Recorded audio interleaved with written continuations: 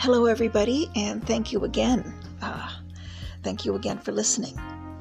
Today's topic is the waiting place. If any of you are familiar with that Dr. Seuss book called Oh, the Places You'll Go, I'm going to read a little bit from it, and these will be quite familiar to you. The waiting place. This is just a piece of it, but here it is, the waiting place. For people just waiting for a train to go, or a bus to come, or a plane to go, or the mail to come, or the rain to go, or the phone to ring, or the snow to snow, or the waiting around for a yes or a no, or waiting for their hair to grow. Everyone is waiting. That's not the entire book, of course, but Dr. Seuss always knew what he was talking about. Oh my goodness. Waiting. Did any of those lines appeal to you? Perhaps not at this moment, but maybe they have, or maybe they are for people in your life who are very important to you. I mean, let's face it, all of us have from time to time been stuck there. We don't want to be stuck. We don't want to feel like we're waiting. We don't want to feel like we're on pause. I don't know, waiting for great things to happen or waiting for whatever it is we think we should wait for. We've all been stuck there, and we've all felt powerless in that place. This week, I have seen the fruition of many things important, and I've been witness to some very great things where the waiting has finally paid off. These are people very important to my life, and they may not want me to talk about them publicly here, but just suffice to say, I love them. And I've watched them wait with heartache, and I've celebrated their joy with happy tears and beholding the beauty that comes when they've been united with what they really wanted. I have many thoughts on waiting. Sometimes we're waiting for something that was never meant to be ours.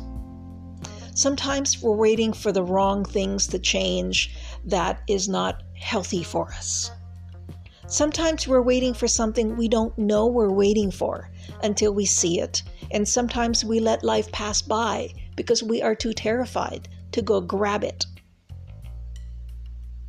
Sometimes the waiting pays off. Sometimes the waiting moments open doors to other things that are much, much better for us. Sometimes we're really waiting for a reason. And maybe in other times we're waiting simply because the pain and the endurance of waiting is exactly what our hearts and our souls need to learn, need to manage, need to survive. Whatever the reason is for our own personal waiting and the personal waiting of everybody important to us, let's look at it this way. Doors will open, things will come, beautiful things will happen, but it ain't gonna knock on your door. You are going to have to find it. You are going to have to chase it. You are going to have to wrestle with whether or not it is this thing. And you may have to try other things that you did not believe was meant for you. And you're going to have to let go.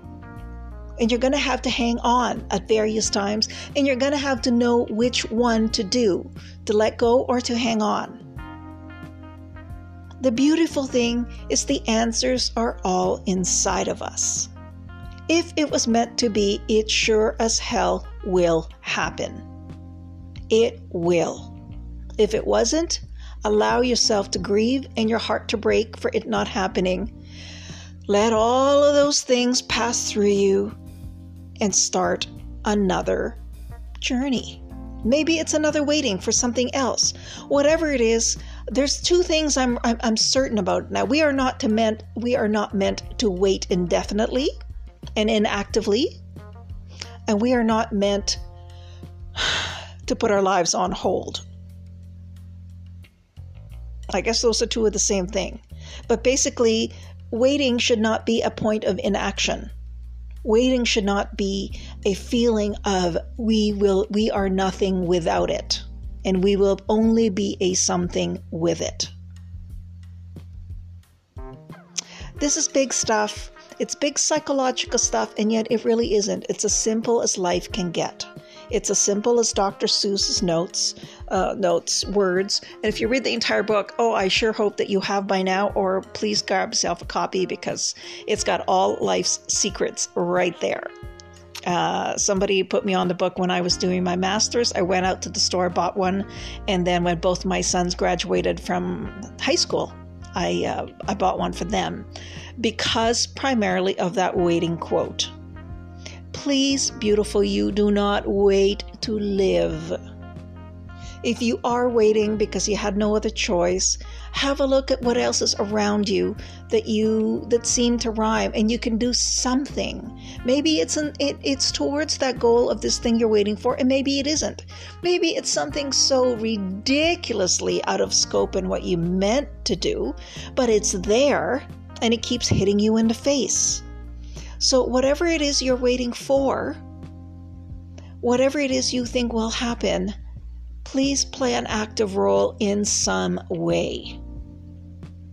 Please live now. None of us know how long we have. None of us know exactly what's going to come. So let's do it. Let's live. Let's act. Let's do. And let's grab the things that are in front of us that seem to intuitively make sense, and learn to let go and learn to hang on exactly when we should. I hope you have found this helpful, and I look forward to posting some more. Thank you very much for listening.